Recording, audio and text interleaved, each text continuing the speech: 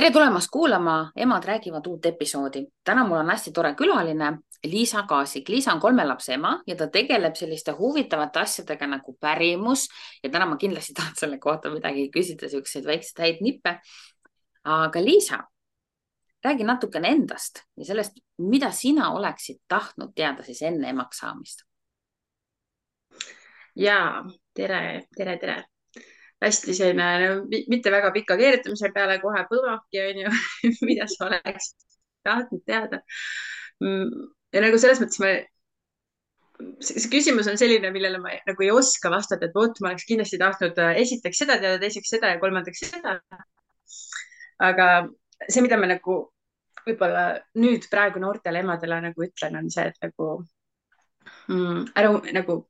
ära unusta emaks saades seda ära, et sina ei kao ära, kui laps sünnib, vaata. Et siis korraga nagu hästi sageli juhtub see, et nagu, mida mina ise ka tegin ja ma ei tea, kellelt ma sellise nagu vaatenurga olen ära õppinud, et ma nagu lakkasin eksisteerimast ise, et mul tükk aega nagu peale esimese lapse sündi läks aega, et aru saada, et nagu oota, aga kõik see inimene, kes ma ennem olin, kõik nagu väärtushinnangud ja kõik need asjad ja ütlesid, noh, vaata, keha muutub ja kõik muutub ja siis sul on korraga laps, et nagu vahetult peale sündi mul oli nagu see, et vahetult peale sünnitust, et oota, ma ei saa nüüd enam vetsu ka minna või nagu, et selles mõttes, et nagu kuhu ma nüüd kadusin või noh, tõesti sihuke identiteedikriis tuli tükk aega peale, sest sa enam ei käi vaata tööl. Võib-olla sa ei ole nende kogukondadega enam selliselt seotud vahetult peale lapse sündi ja siis noh, päris mitmes mõttes ma tundsin, et mul on täielik identiteedikriis, et ma ei saa enam aru, kuhu ma kadusin ja kes ma nüüd olen. Ja siis ma pikapeale nagu selles mõttes otsisin ennast üles jälle, et nagu, et see muutus on hästi suur, et see on võib-olla esimene asi. Teine asi on see, et nagu, mis sulle töötab, et nagu kuidagi see oli jälle see asi, ma nagu prioritiseerisin nii tohutult oma titat, et ma nagu ei saanud enam aru sellest, et nagu tema ei ole number 1, vaid nagu tita peegeldab mulle seda vastu, et kui ma teen midagi mingisugustest dogmadest või mis iganes paketti ma oma pähe olen ära ostnud, vaata, et nüüd on mul beebi, nüüd ma pean tegema seda ja seda ja seda. Aga et kas see mulle ka toimib, vaata. Näiteks, et ala, et ma olen mingi öko-emme, on ju, nüüd ma kuskilt ostsin selle ära, et ma olen öko-emme, vaata.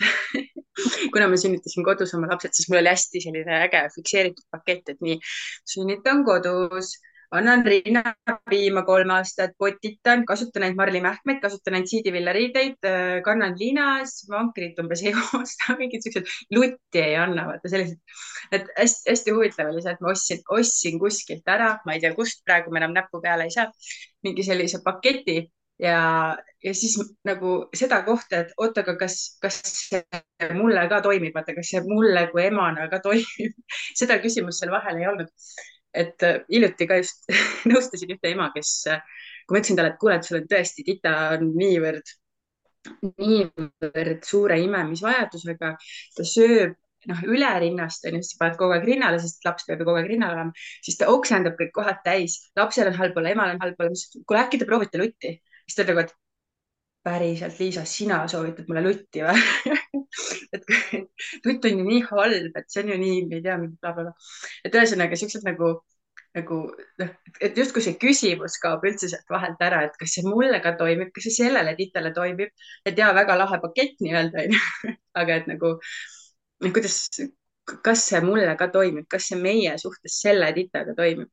Vaata, Liisa, nüüd ma teen siia korraks ühe stopi ja mõtlen, et see on nüüd küll kulda väärt lause, et kas see mulle ka toimib, on ju.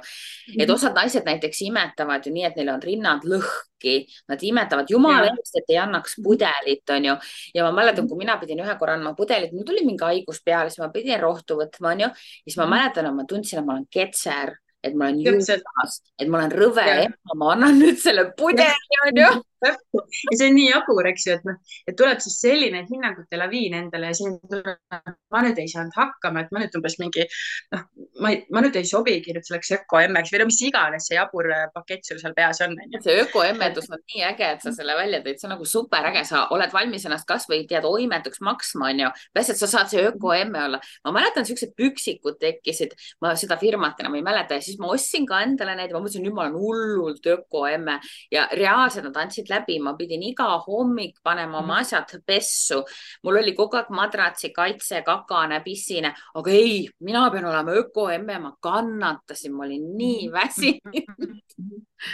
ja neid asju on tegelikult nii palju ja sa nagu võib-olla seal hetkes ei saa aru, et nad on sinu, see asi on su jaoks nagu käima läinud, et see programm justkui jookseb sul seal kuskil alateadvuses ja üritad mingitele jaburatele standarditele vastata, millest sa isegi ei tea, kust see tuli.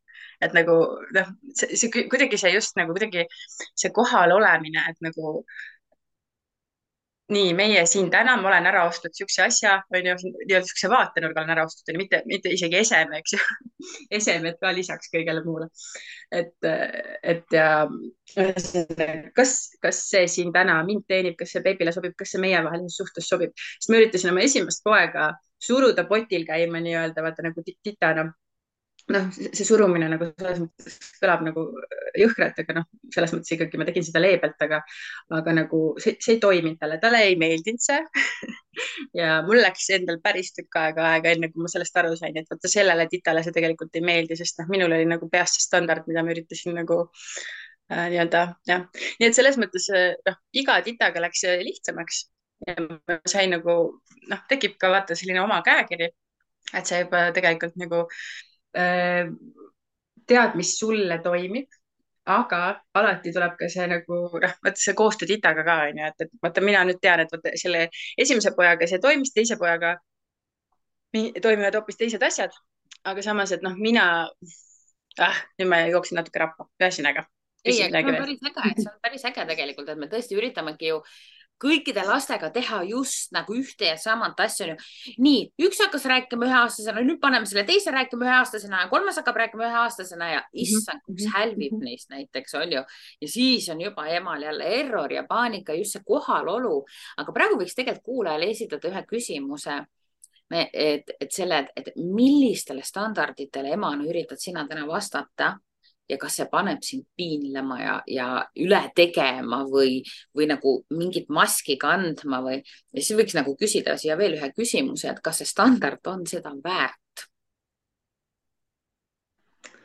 no mitte ükski standard tegelikult ei ole seda väärt, et nagu kogu aeg jääd ikkagi sellesse küsimusse, et nagu kuidas mulle sobib, kas see mulle toimib ja kas see sobib mulle ja mu titale ja kas see sobib mu perekonnale üleüldiselt, sest sa tegelikult ju arvestad kõigiga, et kas see sobib mu mehele näiteks, kas mu mehele sobib see, et titt magab meie vahel või siis noh hetkel ma ka tean ühte armsat ema, kellel on väike tita ja ta mees norskab ja naisel on tohutult raske, et väga raske magama jääda ja nagu noh, mul on jälle see küsimus, et aga su mehel on suva, vaata, tema lihtsalt magab ja norskab, sina rabeled selle titaga, imetad teda ja siis ei saa lõpuks magama jääda.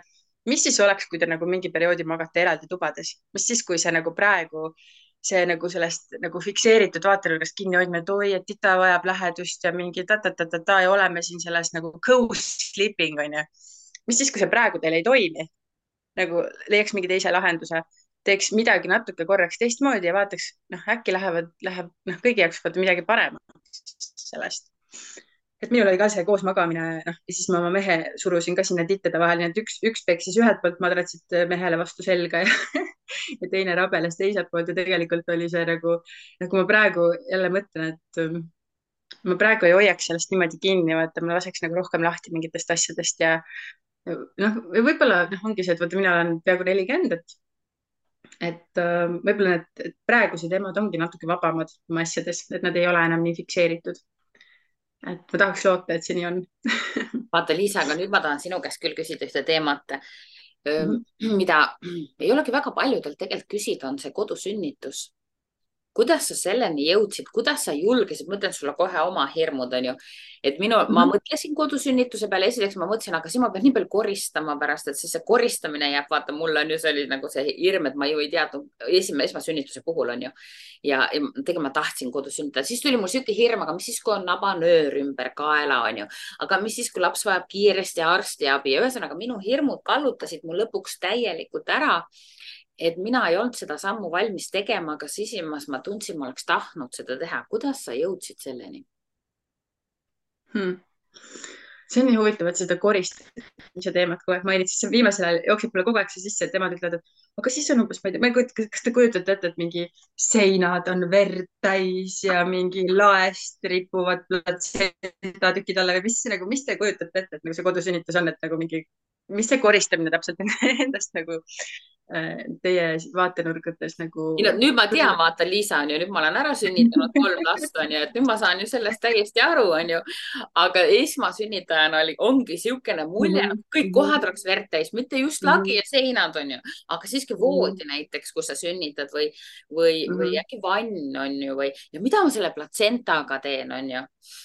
No esimese lapsega ma ilmselgelt tegin ka meeletult palju rohkem tööd, selles mõttes, et tegelikult ma olin juba enne oma mehega kohtumist olin kuskile maale enda sees jõudnud selle mõttega, et tegelikult see ei olnud nagu niisugune spontaanne mõte, et äkki sünnitaks kodus, kuule et see pole nagu, see pole kindlasti mitte selline otsus, et see on ikkagi selline väga-väga suur sisemine töö ja ma arvan, et kui sul on ikkagi hirmud suuremad kui ühesõnaga, et sa ei tööta nendest hirmudest läbi ja need hirmud jäävad sulle ette, sest mitte mingil juhul ei tohi kodus sünnitada, sest ma ei kujuta ette, et sa sünnitad kodus ja sul on nagu sellised nagu läbitöötamata hirmud, sest see võib ikkagi väga halvasti lõppeda. Ja muidugi mingitel juhtudel sa ei teagi, et sul need hirmud on, et kuna mina olin nagu ennem laste sündi juba tegelenud ikkagi palju-palju aastaid igasuguste asjadega, enda sisemise tööga nagu, et siis, kui ma lõpuks 20, mis ma olin, 26 või 26, ma esimese lapse sünnitasin, et mul oli kodutöö tehtud suhteliselt, kuigi mul oli ikkagi väga palju ikka illusioone ka, et oleme nüüd ausalt, et kui see sünnitus lõpuks pihta hakkas, siis ma olin ikka täiesti šokis, ma siuke tunne, et miks mulle mitte keegi ei rääkinud, et see nii hull on, et ma lõpetan, kui see laps ära sünnib, ma kirjutan kohe Facebooki, palun ärge mitte kunagi sünnitage, sest see on liiga hull, lihtsalt päriselt keegi ei tea, kui hull see on sama siin, aga Liisa, täiesti sama siin, ma olin jumala šokis sellest. mina ainult kõrval palatis ju vaata, naised läksid sünnituskappi sinna ruumi sisse, minu palat oli seal kõrval, mina kuulsin, et nemad tegid ainult niiviisi. ja siis oli, mina mõtlesin, et see on niiviisi, nii kähku, kõik käisid nii kiiresti ära, paar tundi sups valmis, ma panin 24 tundi, tead. ja mina sünnitasin ka niimoodi, et pühapäeva õhtust kolmapäeva varahommikuni, et see oli nagu ikka raju nagu selles mõttes. Aga samas vot ongi see tõenäoliselt su kõrval, et need kordusünnitajad, et kui Hõbemari sündis 2 tunniga nagu lõpuks mu 3. laps, siis nagu ongi, et kui sa ei saa võrrelda esmasünnitajat ja nagu 3. või 2. või 4. või mis iganes jah, lapse sünnitajat.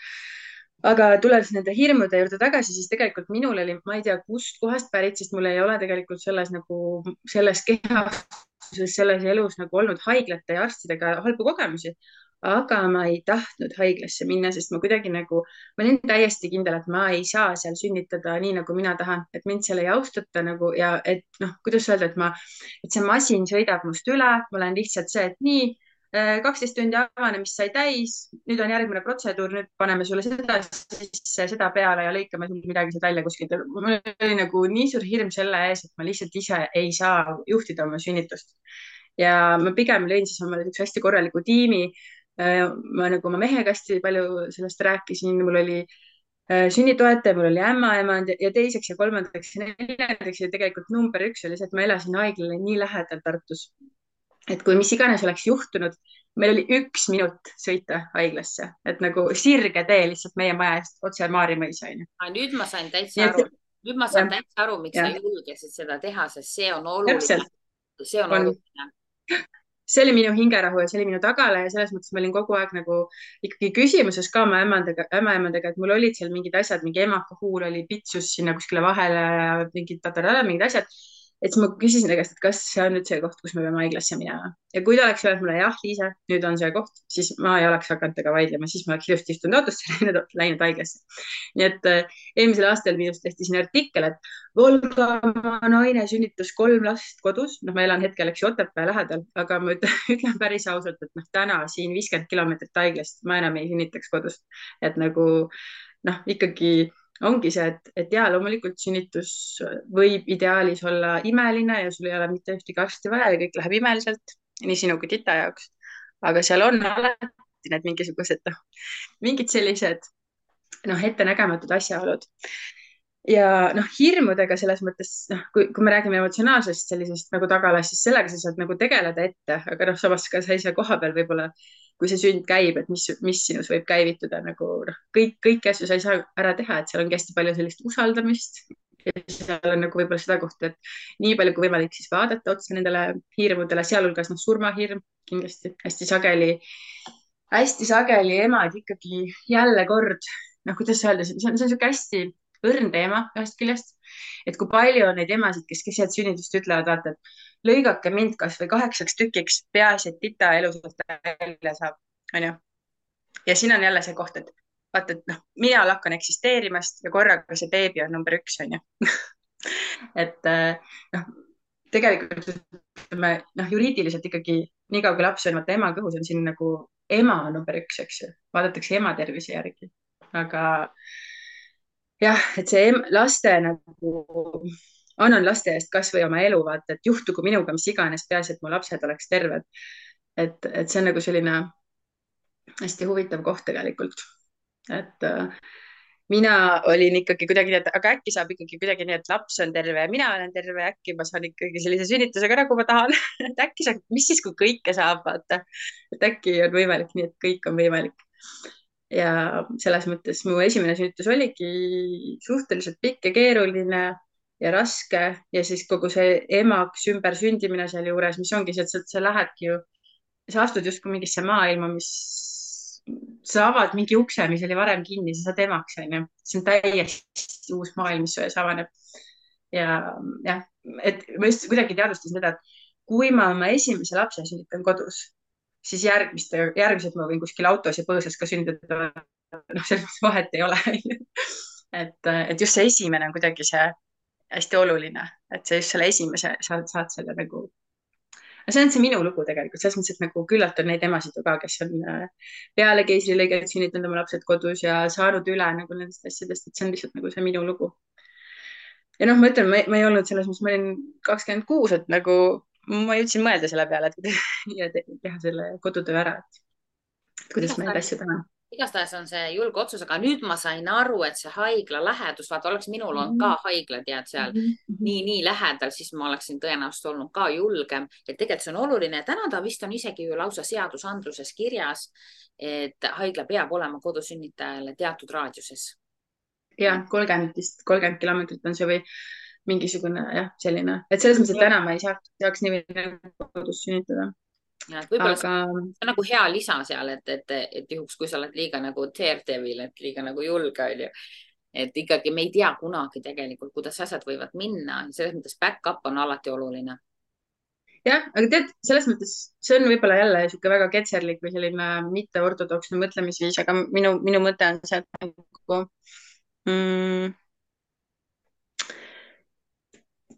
ja see mõte läks ära nüüd. aga tead, ma nägin kunagi ühte videot, mingi saare peal elas üks naistega. Oota, mõte tuli tagasi. Ma pean korraks seal ikkagi sul välja ütlema. See, et kui mina suren keset sünnitust või kui minu laps sureb keset sünnitust, ma vaatasin nendele stsenaariumitele ka otsa. Selles mõttes. Ma vaatasin nendele stsenaariumitele otsa ja nagu reaalselt tegin, meil oli ju seina peal plakat, kus olid telefoninumbrid, kiirabinumbrid ja nii edasi ja nagu me olime nagu rääkinud läbi need asjad, et näiteks kui ma minestan ära keset sünnitust ja kui mu teine ja kolmas laps sündisid mehega kahekesi, vaata.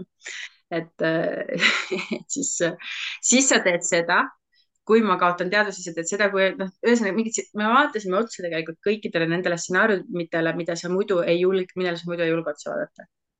Et ja nagu kuidagi jõudsime sinna, et ja kui see juhtub, siis me tegeleme sellega siis, kui see juhtub.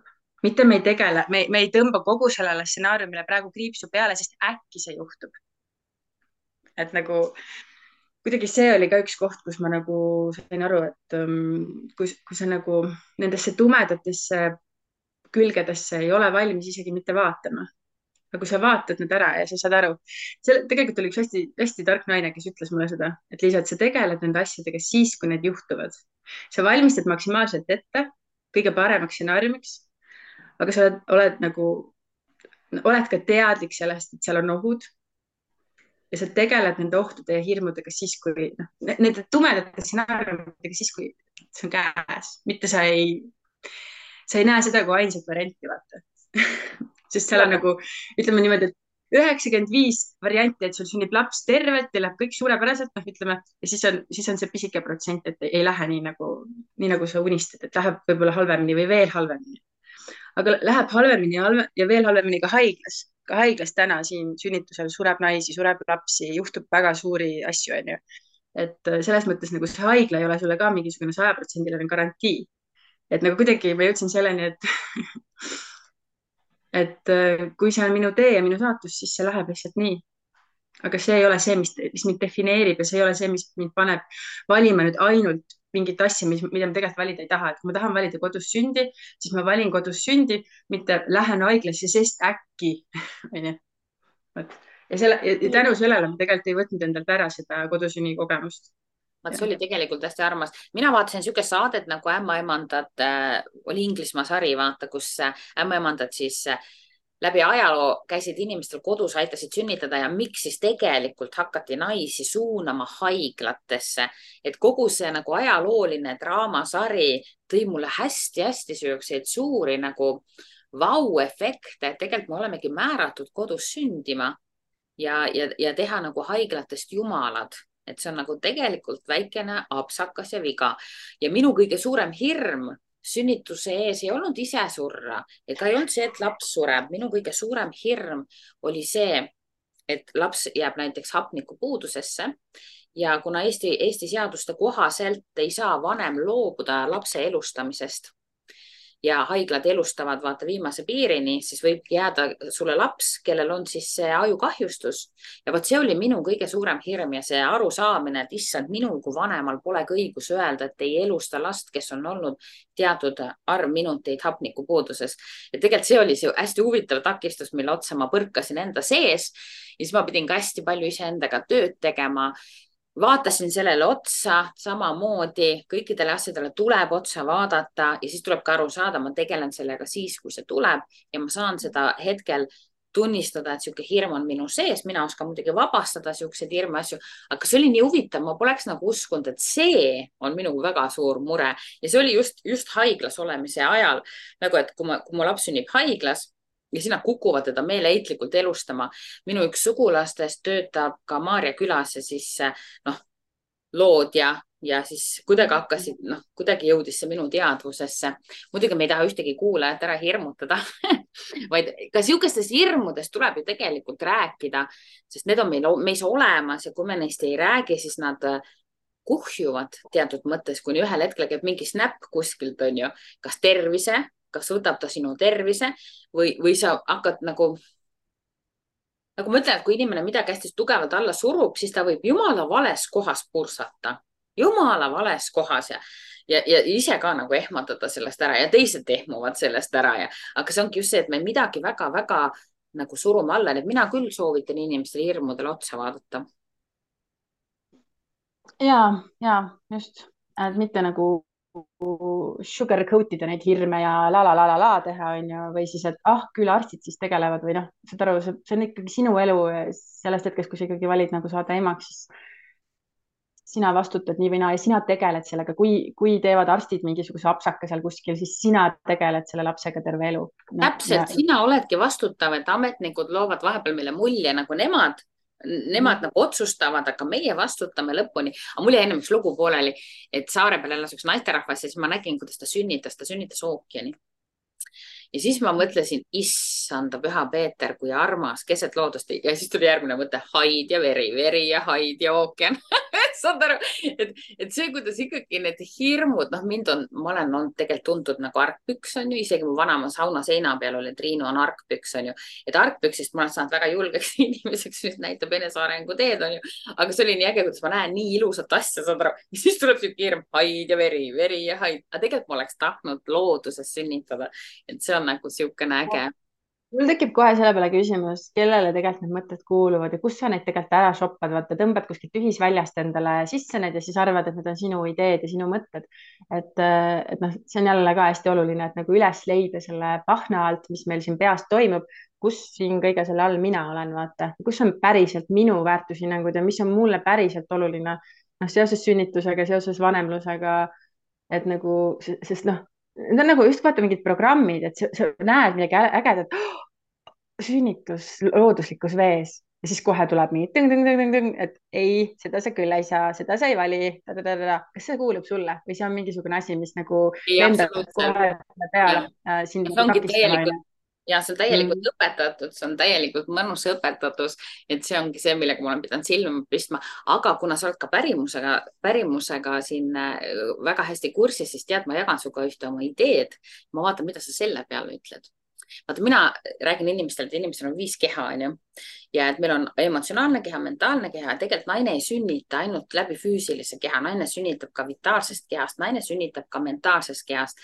ja täna ma tean omast kogemusest, et tegelikult see naine, ta rebitakse 3 kehast, rebitakse tal tükk välja ja sinna jääb auk nagu selline nagu tasakaalustamist vajav auk, on ju. Et füüsilise kehaga jah, naistele antakse need vaagnapõhjalihasta harjutused, on ju. Võib-olla käid seal, jalutad või teed midagi, aga seda emotsionaalset ja mentaalset poolt ei õpeta mitte keegi mitte kunagi tasakaalustama, on ju. Et joogas on õnneks olemas head hingamise harjutused. Aga mul oli niisugune mõte, et indiaanlastel oli selline komme, tänapäeval nemad ka tõenäoliselt seda ei tee, et naine läks ennem sünnitamist, läks metsa, nii-öelda loodus vaata tasakaalustab meid kõige imelisemal moel tegelikult, sest loodus ongi tasakaalus ja ta sünnitas metsas üksi ära ja ta välja läks alles siis koos lapsega, kui ta oli tasakaalus. Ja siis mul tekkis niisugune mõte, et kas Eestis ei võiks tekkida niisugused metsade sisse, miks me nüüd Eesti metsi maha võtame, on ju, teeks metsade sisse niisugused random väiksed majakesed, kus siis sünnitanud naised saavad vaikselt tasakaalustuda. Mis sa sellest arvad? No mul nagu selles mõttes, kui seda rääkisid, siis tuli kohe pähe see, et kui ma uurisin seda sünni- ja raseduspärimust, meil on ikkagi see 40 päeva peale sündi. Et on selline periood, kus naist peetakse ja teatakse, et on hellem ja teistmoodi. Öeldakse isegi, et emal ja tital on surnukirst seljas sellel perioodil 40 päeva. Nii et noh, selles mõttes on see nagu isegi mingisugune seos seal on, et mingi teadmine, et me oleme tundlikumad ja hellemad sellel ajal. No mina ei arva, et selleks kohe peab otseselt metsa minema, sest nagu sa tead, see aeg on jälle samas ka sihuke, kus naine vajab õudset poputamist, et nii tore, kui sa oled ikkagi, sõbranna saab sulle suppi tuua ja mees saab, ma ei tea, mis iganes, et sa saad ikkagi mida rohkem, see poputamine ei tähenda seda, et meil kõik sugulased lendavad hordide viisi sulle nüüd peale, eks ju, et pigem just ongi see, et nagu, et ma ei tea, a la Wolt toob sulle söögi, on ju, et sa saad oma titaga seal kuskil vedeleda ja voodis olla, et ma nagu ühest küljest muidugi see metsakeskkond oleks nii äge, et just, et kuidagi see rahu ja tervendus, sest kui sa oled nagu linnakeskkonnas, siis ikkagi see vibra tuleb sulle sisse, eks ju. Et see mõte iseenesest on tore, aga et see peab nagu sellele naisele sobima, sest nagu sa tead ka, siis on nii palju neid sünnitusjärgseid, et küll lähevad rinnad paista ja ma ei tea, beebile et ikka see arstiabi kõik oleks lähemal, et me tänapäeval ikkagi ei ole nii julged kuskil, me ei ole nii metsaga ja loodusega enam ühenduses, et seda rohkem usaldada kui oma seda tsivilisatsioonitarkust, aga kes teab, võib-olla me ikkagi jõuame sinna tagasi mingil hetkel. Aga tasakaalustamise periood on vajalik, on ju? Ja no hästi-hästi raske on mul vaadata jah seda, kuidas nagu tormatakse selle nädalase või paarise beebiga kuskile avalikule sündmusele või poodi või kaubanduskeskusesse, et see mulle tundub kuidagi sihuke, et te olete nii õrnad ja hellad, et nagu hoidke ennast palun natukene, et muidugi see on ka huvitav vaatenurk, et miks siis peaks olema üks inimene hell, aga jah, et kuidagi olla tark seal kohas, et ikkagi sa lähed mingist sellisest kohast läbi, vaata, kui sa sünnitad, ma ei tea, tänapäeval ma tean, ei ole ju palju inimesi, 3 last on juba palju, 4 last on ju, enamasti sünnitatakse võib-olla 1-2 last on ju. et kui siis sa koged kogu oma selle pika elu jooksul 1-2 korda seda sünnitust ja sünnitusjärgset perioodi, siis kui võtta seda kui sellist väga suurt ja erilist püha oma elus ja tõesti valmistuda selleks ette, et ma nüüd olengi selles väga erilises seisundis ja ma teen asju teistmoodi, ma olen rohkem kohal, ma olen iseenda keha jaoks kohal ja võtan abi vastu ja loon endale selle turvalise pesa, kus igaüks ei saa mulle sisse sõita oma suvaliste mõtete või ideedega või lihtsalt, et kuule, ma tulen titte vaatama, mis sa vahid mu titte, mine ela oma elu, onju. et kuidagi nagu, vot see koht nagu, et võtta seda ikkagi teadlikult, et ma nüüd olen selles protsessis ja see on nii haruldane asi mu elus ja ma olen siin 100-ga kohal ja see on püha. no vot seda ma oleksin küll tahtnud teada ennem emaks saamist, sest et mina kogesin küll seda, et ma pean kiiresti tagasi tulema elurütmi juurde. ja ruttu, trenni tuleb minna ja. oi, see trenni tuleb kohe minna, muidu sa ei saa seda pekki ju enam maha ja kohe tuleb pintsa anda ja last tuleb hullult sotsialiseerima kukkuda kohe. jah, täpselt. kuidagi rahutus, see kiiruse rahutus, et seda on küll natukene liiga palju. Õnneks ma olin 2. ja 3. lapsega juba väga-väga palju targem. jah, no ongi, et selles mõttes, kui sa küsid, et mida ma oleksin tahtnud teada enne, kui ma sain emaks, siis punkt 1, ma poleks midagi vastu võtnud sulle varem. kui sa oleksid targa naisena tulnud siis selle 25 või ma ei tea aastase ema juurde, minu juurde ja öelnud, et kuule, et siin on minu tarkused, vaata, et ma annan sulle need üle ja siis sa võid neid nagu sirvida umbes nagu mingit ajakirja kuskil vaata nagu poeleti peale, et kas siuksed asjad, ja sa ei osta seda ajakirja, sest see mul ei lähe vaja, siis ma tarara. sa ei suuda süveneda, sest sul ei ole nagu pilk lahti läinud. et see on see, et kui sa oled nagu rase, siis korraga sa näed, kõik tänavad on rasedaid täis või kui sa hakkad ostma punast Audit, siis kõik kohad on Audisid täis korraga, sa pole varem üldse maailmas märganudki, et Audid on olemas. või ühesõnaga see on nagu, sul justkui pole võimet seda vastu võtta, seda, mis seal maailmal sulle tol hetkel pakkuda on, et see võime nagu avaldub sinust siis, kui sa oled selles kogemuses ja sa korraga saad aru, et oot. nüüd ma tahan sellest teada. ja, aga kui sa oled kuulnud, vaata, ja siis sa satud sellesse kogemusse, siis sul vähemasti on selline pidev punkt kasvõi nagu tagasi minna ja selle kohta rohkem uurida või kasvõi sihuke teadmine, et aga see ongi okei. see ongi okei, et ma olengi 40 päeva hellem, see ongi okei, et ma nutan natukene.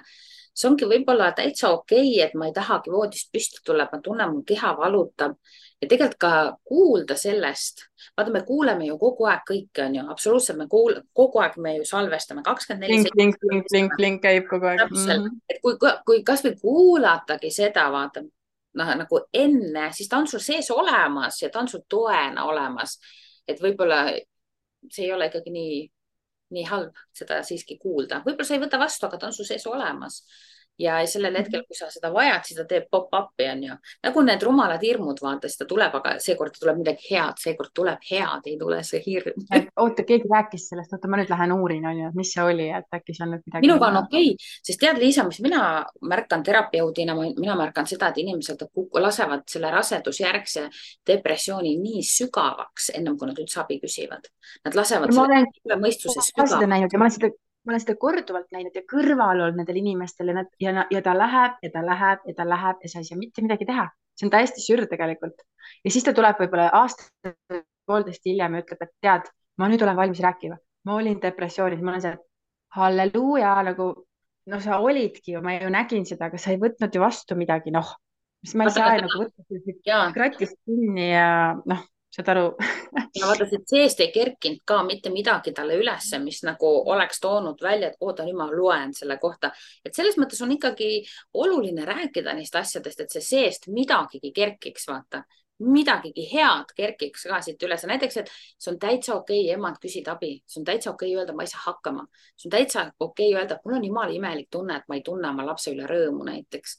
see on täitsa okei öelda, et pärast sünnitust ma ei saa üldse aru, ma ei tunne mitte midagi oma mehe vastu näiteks, on ju. et mu seksuaalsus kadus ära näiteks. pärast sünnitust on täitsa okei igasugu asju öelda. tegelikult. jah, sest ikkagi see tohutuse tubli olemise selline, küll ma saan hakkama ja küll läheb mööda ja siis me surume seda alla, et nüüd on mul mu beebi ja ma pean tema pärast tugev olema ja nii edasi, siis sa ei panegi tähele, kuidas sa selle tugev olemise käigus kukudki sellisesse auku ära, et ongi, et ja sealt õngitsed, sealt sa ronid sealt aasta aega välja enne kui sa aru saad, mida ma veel panen tähele, kus on sa see, et on siuksed tugevad ämmad, vaata selja taga nagu hästi tugevad ämmad või tugevad emad või tugevad suguvõsad. siis on ka, et aga mina ei saa nüüd nõrk olla, et kuidas ma ainsana selles tugevas suguvõsas korraga nõrgaks osutun, onju. ja siit tuleb jälle see nagu ülitublidus välja, et miks ma nagu õhutan ka inimesi rääkima, miks ma seda podcast'i hakkasin tegema, on just selle tõttu, et mida rohkem me räägime, seda rohkem tegelikult me saame aru, et vahepeal on tugevus ka nagu vale, nagu mitte vale, vaid on liiga tugevaks ennast tehtud ja räägitud, liiga tubliks, vaata. ja siis on sinuga nii raske rääkida millegist tegelikult ja kui sul mitte ühtegi probleemi, Liisa, ei ole, ma ei saa tulla sinuga probleemidest rääkima, sest mul on tunne, et sa elad Marsi peal ja mina elan hoopiski Kuu peal. ja, et mida on vaja, et tõesti naised kuidagi julgeks aru saada ja vastu võtta seda no, mitte tubliks olemist, vaid lihtsalt just nimelt naiseks olemist selle erinevates tahkudes, et me olemegi super tublid ja me olemegi, aga nagu milline pehmus tegelikult ja milline rõõm on selles nagu selles haavatava olemises ka. et see tubli olemine on jah, vaata see on mingis mõttes on see mees ja naise energia tasakaalus olemine ja mulle endale tundub, näiteks sünnituse ajal me kasutame päris palju meesenergiat. Seda nii-öelda sünnituse ajal me oleme nagu sellised vägevad, tugevad ja see nii-öelda see mehelik pool meis, aga jah, mul on sõbranna on Indias ja ta käis toetamas ühte oma sugulast nagu ja siis seal oli väga ilus, kuidas naine sünnitusjärgselt saab igasuguseid ürdivanne ja teda õlitatakse, tema nagu naised tulevadki vist, kas mitu nädalat, kas äkki oligi 40 päeva, kus nad on selle ema juures ja poputavad teda nii palju kui võimalik ja ta ei pea süüa sellel ajal tegema, ta saab lihtsalt olla ja see kõik need igasugused majapidamistööd võetakse nagu selle kogukonna poolt enda peale sellel ajal. et see tundub mulle nagu nii ilus, et see on see püha, on ju, et ma ei vaja seda ju 24/7, ma ei vaja seda järgmised 40 aastat, ma vajan seda 40 päeva ainult ja nendes üürikogukondades oli see taipamine vaata olemas ja sa oled pärast see tugev ja vägev, sest sa tõused püsti sealt ühel hetkel, sa teed oma selle puhkuse ja selle transformatsiooni ära, mis see titasünni järgselt on ja siis sa saad teisi toetada järgmisel hetkel, aga sellel hetkel, kui sina vajad toetust, et sa võtad seda päriselt vastu ka nagu ja lased nagu puutuda, et vot see on nüüd see koht, kus mina olen siin see, keda hoitakse ja ma olen nagu, nagu olengi seda ja ma ei põe selle pärast. kuule, Liisa, alustame nüüd selle podcast'iga uut liikumist Eestis on ju, kutsume kõiki üles see 40 päeva tähistama on ju ja poputama kõiki emasid ja minu meelest võiks, kui sellest tuleks niisugune väljund, siis ma oleks nagu väga uhke on ju, et seda asja tuleb nagu täiega välja öelda. aga kas sa tead, kas on Eestis nagu seda pärimuses on ka mingeid rituaale, mida nagu pärast sünnitust on nagu tehtud? vaata, sa küsisid ennem, et mis platsentaga tehakse näiteks, et platsenta kohta usuti ja teati, et see on lapsel justkui teine ema, sest see on ju sinu kehas nagu selline puhver, selline lapse selline platsenta on lapsele nii oluline, vaata platsenta tervis ja nii edasi, nii et platsenta ehk siis emakook tegeleti väga pühalikult ja see platsental uskuti olevat näiteks ka selline võluvägi, et kui tervendav vägi, et kui lapse naha peal olid sünnitusjärgselt mingid punased sellised plekid või täpid või punnid, mis iganes, siis platsenta mingi tükikestega nagu tupsutati. et see on üks asi võib-olla ja seda ka, et vaata seda ikkagi süüa üks väike tükk et see on mingi asi, mis kodusünnitajatel on hästi teada ja looduses on see hästi teada, on ju, kõik loomad, kes ju poegivad, söövad oma päramised või need ära, eks ju. et üks asi on see, et siis ei teki, need röövloomad ei tule nagu, ei leia neid üles, aga seal on kindlasti ka see mingi hormoone tasakaalustav aspekt ka, et ma ei käsi sul seda nagu tervet seda kilost käntsakat ära süüa, aga kui sa mingi mustsustra smuuti sisse paned tükikese, on ju, no see ei ole otseselt nagu jah, nii, aga rituaal ja mis sa küsisid, üks on see, et nagu kes kes tuleb titat vaatama, esimesena titat ja ematet on varasemates külakogukondades olnud selline siis väärikas abielunaine, kes tuleb tooma siis seda titeputru või ütleme sellist nagu jõuputru siis emale ja titale ja see on niimoodi, et astub uksest sisse, siis kui ema selle hästi ruttu sööma. Titale vist seda ikkagi ei panda suhu et see ei ole nagu katsikul käimine, aga see on selline nagu noh, mõnes mõttes ongi see meie vana hoolekanne, et nagu tuleks justkui see ema üle vaatama, et kuidas sul läheb, kas sa vajad midagi ja tuuakse tegelikult alati kaasa, kas siis nagu noh, vanasti kas mingisugune väike, ma ei tea, vasikas või jänes või noh, mis iganes mingit toitu vaata külas. ma olen ise ka seda teinud, kusjuures, et ma olen hästi kiirelt läinud, kui mu ümber on sünnitanud naised, olen keetnud sellise väga jõupudru, sellise, ma ei tea, mingi noh, 3 vilja, näiteks mingi quinoa tatra, mingisuguse riisipudru juustuga või siukse hästi toitva ja siis viinud sellele naisele, noh tõesti nii, kui ta koju titaga saab, et ma ei lähe sinna nagu istuma diivani peale jalg üle põlve, et serveerige kohvi mulle, vaid ma lähengi, viin selle pudru umbes annan noh ja lähen ära, eks ju, et ma ei jää ma sinna kohe istuma. kujutasin, Liisa, ma kohe kujutasin ette, kuidas sa vasika ja jänesega viisid selle vasika jänese olen praegu jah ära jätnud, aga selle pudru olen ikka viinud. nii Aga äge, nii see äge. on 40 päeva, vaata, et see kogukond ikkagi ongi hoidnud ja teadnud, et nad kõik on teadnud, et vaata, tal nüüd sündis laps, on ju, ja ikkagi, kuidas öelda, hoitakse silmad lahti, vaata, et mida see naine vajab. No see nime andmine ka, eks ju, jääb sinna sisse kindlasti. Et kui oli see kristlik aeg, siis käidi kirikus nime andmas, mis oli eriti sürd, nagu mindi ruttu peale sünnitust selle tite nime andma, sest igasugused uskumused olid selle kohta, et umbes, ma ei tea, muidu vanapagan, ma ei tea, vahetab sul lapse ära või mis iganes. Aga kuule, kirves pandi ju ka veel voodi alla lapsele seal mingi kaitseks ja ma ei tea, mul oli mingi suur raamat, siis ma seal võtsin kohati lahti, siis ma vaatasin, oh my god ja et mingi, ma ei tea, no igasugu lollus on Eesti riiki, Eesti see rahvas teinud, millest mina ei saa aru, ma ei nimeta, ma saan aru, et ma ei saa ka aru sellest, ma saan aru, et nemad olid nii targad, et tegelikult nad nagu midagi aimasid, mida peaks tegema.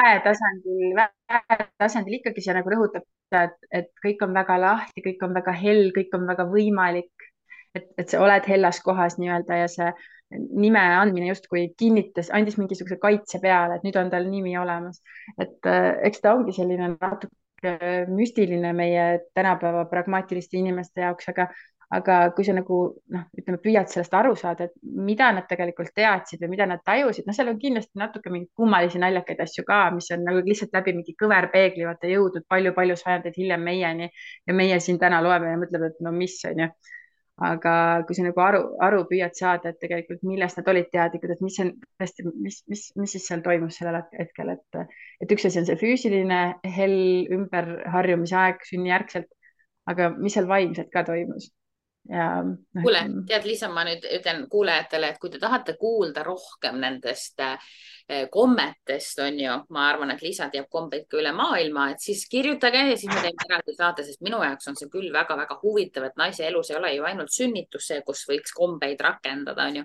et tegelikult on ka abielu, tegelikult on ka lahutus, tegelikult on erinevad etapid, on menopausi jõudmine näiteks, on ju, on menstruatsiooni algused, et siin on kindlasti hästi palju erinevaid toredaid kombeid, millest võiks nagu vist rääkima jäädagi. aga Liisa, mis on sinu vaud emaduses? mul eile just kuidagimoodi tulid ette need pildid, kui mu pojad olid pisikesed ja see tekitas minust selle mälestuse, mis mulle tuli meelde, mis võib-olla igapäevaselt ei ole enam nii kättesaadav. Nad on, lapsed on ju nii nunnud, nad on nii ehedad ja nii naljakad ja nii siirad ja kuidagi see on nii suur rõõm nagu selle väikse inimesega koos kasvada tegelikult. Et kui ta on kuidagi nii värske ja nii puhas ja nii rikkumata, vaata selle ühiskonna igasuguste selliste uskumuste, süsteemide ja normide ja saab, ei saa ja õige-valede poolt. Et kuidagi praegu ka, kui mul käib see minu nii-öelda lapselaps ja kasvulapselaps külas, siis vaadata ühe beebi silmadesse või lihtsalt tema selles nagu puhtas väljas olla, et see on nii ilus. Et see kaob vaata ära seal kuskil 3.–5. eluaasta vahel, nad hakkavad juba, noh, see iseloom tuleb ja kõik see mingi sihuke, aga see kuidagi, ma ütlen, et siuksed hästi siirad, rõõmsad hetked.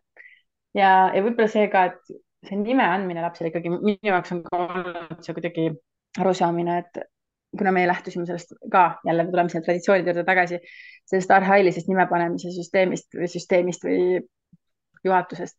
et, et need mingid väed toovad selle nime, et meie lastel on kõik sellised nagu väenimed, et me oleme lihtsalt jälginud, mis tuleb. Ja siis, kui me esimese lapsega, mu esimene laps sündis 1.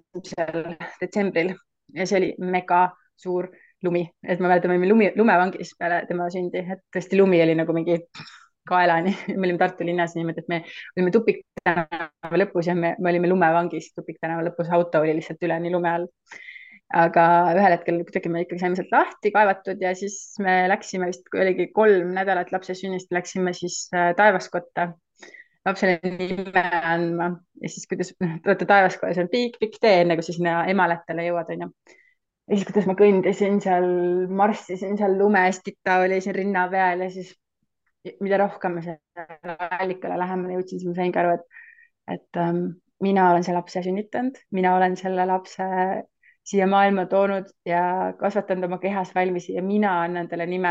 Et see ei ole mingisugune võõras mees kuskil mingis asutuses või kirikus või noh, vaata kuidas ma olen ka nagu noh, minu lapsepõlve oli kirikuga seotud rohkem, onju, et nagu mingi inimene, kes ei teagi sind tegelikult annab su lapsele nime või kuidas temal on see õigus. Mina ise annan oma lapsele nime ja teen seda looduses ja õnnistan teda ja loodusvaimude allikatega koos. See oli kuidagi, ma mäletan, hästi pidulik, hästi pühalik hetk nagu, et kuidagi jõudsin hästi kohale sinna, et jah, mina olen oma lapse ema ja mina õnnistan teda. vaata, Aga mis ma ma korraks panen stoppi, et see oli nii armsasti öeldud, mina õnnistan teda, et väga tihti, kui me saamegi emaks ja isaks, see on nagu nii uudne mõtlemine, et ma võiks oma last õnnistada. Et ma võtan selle aja ja õnnistangi oma last, et tal läheks elus väga-väga hästi. Ja ma võiksin teda õnnistada tegelikult iga päev korrakski kasvõi oma südames, et tal läheks nagu väga-väga hästi, et väga tihti vanemad tegelikult koguvad südamesse ka valu seoses lastega, eriti kui lapsed ei tule välja sellised, nagu nad on unistanud, lootnud. Kui lapsel on mingi diagnoos tulnud, siis emad upuvad ära selle sisse. Aga see, et mina õnnistan oma last, see on ilus. Aitäh sulle selle eest. ja see tuli küll puhtalt nagu pärimusest, sest justkui täna siin keegi teine sulle seda niimoodi ei räägi. Jah, iga päev last õnnistada, nagu sa ütlesid, et muidu on jälle see, et miks sa, kas sa salipanika ära, lalalala, miks sa selle sinna viskad, miks sa voodit ära ei teinud, kus on see koht, et ma ikkagi tulen sellesse kõrgemasse vibratsiooni ja saan aru, et mina olen siin sinu ema ja me oleme siin koos sellel toredal rännakul ja ma tahan, et sul läheb elus hästi, ma tahan, et sa oled enesekindel, tugev inimene tulevikus ka ja täna siin ma laon seda vundamenti, et sa saad seda elu elada tulevikus, ilma et sa kogu aeg sul peas ei oleks see, et miks sul jälle siin otsad laiali, sa ei ole piisav, mida me tegelikult, noh, kuidas meid kasvatati. Et me ikka tublideks inimesteks kasvame, tublideks naisteks. Ja unustamegi ära õnnistuse, paneme piirid, paneme piirangud, paneme hinnangud, paneme ootused, paneme lootused ja unustame lapsi õnnistada. Kuule, tead, nüüd ma sain küll täitsa aru, ma intuitiivselt kutsun inimesi, ma ei kutsu kõiki inimesi siia, ma vaatan nagu peale ja ma tunnen, et okei, selle inimesega mul on midagi rääkida ja nüüd ma sain aru, et see oli see, mida ma sinult tahtsin. See oli see ja ma arvan, et kui see sõnumina läheb laiali, siis kõik emad, kes võtavad oma lapsi õnnistada, seal kodus hakkab juhtuma midagi väga head. Ja jälle tulen selle juurde tagasi, et selleks, et sa oleksid nagu sellises avaruses ja sellises nagu noh, ma ütlen sellises kõrguses, et lapsi õnnistada, sa pead ise ka olema nagu, kõigepealt sa pead ise ennast nii-öelda õnnistama selle kohal olemisega. Et jälle kõik algab meist endist, et mis sobib mulle ja mida ma täna praegu siin vajan, et ma saaksin üldsegi jõuda sellisesse kohta oma peas, et ma nüüd hakkan oma lapsi õnnistama, et kartulid on vaja koorida ja seda on vaja teha ja pesu on vaja. Raha ei ole, elu on raske, suhteid ei ole, pagan hinded on tal 2, no mida ma teda siis siin õnnistan on ju. Ja mina tegelen ka täna inimeste nõustamisega, mentorlusega ja mul on teadlikum ema klubi, kus siis ma neid asju tegelikult võtan lahti, et kuidas siis enda sees seda joondust, sirgust, seda nagu luua, seda iseenda leidmist, iseendana olemist. aga Liisa, ma saan aru, et inimesed saavad ka sinu poole pöörduda, on ju? saavad jah, ma siin juba pikemat aega teen oma kodulehte, mida ma ikka veel ei ole valmis saanud, et ma ei tea, mida kõike sinna kirjutada, sest neid asju tegelikult on nii palju, mida ma tahan sinna kõike kirjutada ja ma lihtsalt ei ole seda veel loonud, aga ma tahaksin arvata, et varsti ikkagi see on olemas, nii et aga üldiselt ma olen muidu ka olemas, vaata lihtsalt olengi olemas siin maailmas, nii et minule saab helistada ja kirjutada ja kes iganes tunneb, et Facebookis täiesti leitav on ju, Liisa Kaasik. ja olen olemas. Ja vaatad ikka neid sõnumi taotlusi ilusti ja ei lase nagu üle. ja vaatan, et kõik, kes mind tahavad kätte saada, need mu kätte saavad tavaliselt. On ju, sest et teate, inimesed asuvad niivõrd erinevates kohtades nagu oma elus, niivõrd erinevates kohtades, et vahepeal nad suudavad kuulata ühte inimest, vahepeal nad suudavad kuulata teist inimest, et nagu see infoallikas peab olema väga-väga õige, vaata, kus kohas sa oma info saad, milleks sa oled täna valmis, mida sa suudad täna kuulata. Ja sellepärast on nagu nii äge, et emadele, mida ma täna näen, kui mina alustasin nagu emadusega 19 aastat tagasi, oli emade tugi täpselt nii suur. Isegi riik ei pakkunud emadele tuge. See oli 0, on ju. Et nüüd 19 aastat hiljem mina ise pakun emadele tuge ja mis ma nagu näen, on see, et emadele pakutakse täna nii palju ägedat tuge. On sellist hingetuge, on sellist sisemist tarkust, on olemas füüsilised treeningud, isegi riiklikul tasandil on olemas tugi. Nii et tegelikult on emad täna paremas seisus kui 19 aastat tagasi ja vaat see on küll koht, mille üle tasub hõisata. Kuidas sulle tundub? Kusjuures väga lahe, et sa ütled, et hõisata, siis nimelt see hõissa ongi see vana Eesti selline rõõmuhõige. Et tõesti jaa, täiesti hõissa kõikidele emadele 3 korda ja 100 korda. Ja ütleme julgustame siis ainult, et otsike abi, on ju, kui vähegi võimalik. Ja kõik, kes tahavad siis kodus sünnitada näiteks, see on minu meelest üks nii lahe teema, et siis Liisa on kindlasti siin 3-kordne spetsialist. Jaa, aga ma ütlen veel kord. Liisa, see on tegelikult erakordne asi, see on nii erakordne asi, et kuulata otse kogemusest seda, et see on nagu nii äge. Jaa, võib-olla ma tõesti peaksin olema rohkem kättesaadav, et ma absoluutselt ei arva, et see on ainukene koht, kus lapsi sünnitada, aga nendele naistele, kes on selleks valmis ja kusjuures neid on tegelikult ka tänapäeval järjest rohkem, neid ilusaid kodusünnituse lugusid tegelikult on järjest rohkem. Et oleks vaata keegi, kelle poolegi pöörduda, kes näiteks vastabki minusugusele, mina olin 19 aastat tagasi paanikale kalduv inimene, ma olin täielikus paanikahäiret, see oligi nagu mu mode on ju niimoodi, kohe sisse on ju, kohe hirmud, kohe ärevus, ma olen ikka väga suure töönd ära teinud. Aga minusuguste inimestele küsimustele näiteks, et keegi vastaks, aga mis siis kui, tead, ma olen ainus inimene Eesti Vabariigis, kes on välja visatud rasedate koolist. Ja mind visati välja sellepärast, et ma küsisin kogu aeg, aga mis siis kui ja siis mulle tuldi ja öeldi, et teate, see koht siin ei ole teie jaoks, te peate nüüd ära minema, sest teie küsimused. Võtke oma rase kõht ja minge minema, vaadake ise, kus te saate. Ja mind visati välja rasedate koolist, sest ma küsisin kogu aeg, aga mis siis kui? Nii et Liisa, ma arvan, et sinu poole võib pöörduda ka siuksed inimesed on ju. Võib ja kusjuures vaata nagu minu jaoks ka olid need inimesed ju olemas, et Eestis on ju olemas inimesi, kes on sünnitanud kodus ja kes olid tolles hetkes nagu need nii-öelda minu ees kõndinud naised, kes olid juba läbi mõelnud asjad, kes olid justkui selle tee läbi džungli sisse raiunud ja mina sain nagu küsida nende käest ja nad olid mu jaoks olemas ja mõnikord ongi see, et sa ei pea kuulama tunde, vaid sul on see üks küsimus ja ta vastab sulle selle ühe lause ja see kannab sind niimoodi läbi. Et minu jaoks oli see Agne Kuthav, kes enne mu 3. lapse sündi ütles mulle selle lause, et Liisa, et mul oli õudne jama, et kõik ämmaemad, et keegi murdis jala, kellelgi oli emavähis, kõik olid kadunud Tartust ja mina hakkasin sünnitama ja mõtlesin, et kas ma olen tõesti nii julge, et nüüd päris üksi sünnitada oma 3. laps. Ja siis Agne ütles mulle, et Liisa, kui sa mulle helistad öösel või päeval, ma tulen ja ma toetan sind, kui sa seda vajad. Ja mul oli niisugune täielik lõdestumine, et üks inimene on valmis tulema, ta on mu jaoks olemas. Ja ma läksin ja sünnitasin selle lapse kodus seal vannitoas ilusti supsti ära.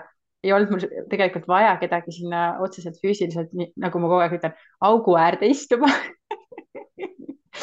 Aga et nagu vaimselt nii suur tugi, et keegi ütleb sulle, ma olen su jaoks olemas, kui sa mind vajad. ja sellest mõnikord täiesti piisab, et saada kätte see enda suur tohutu ressurss, mis meil tegelikult on kõigil olemas.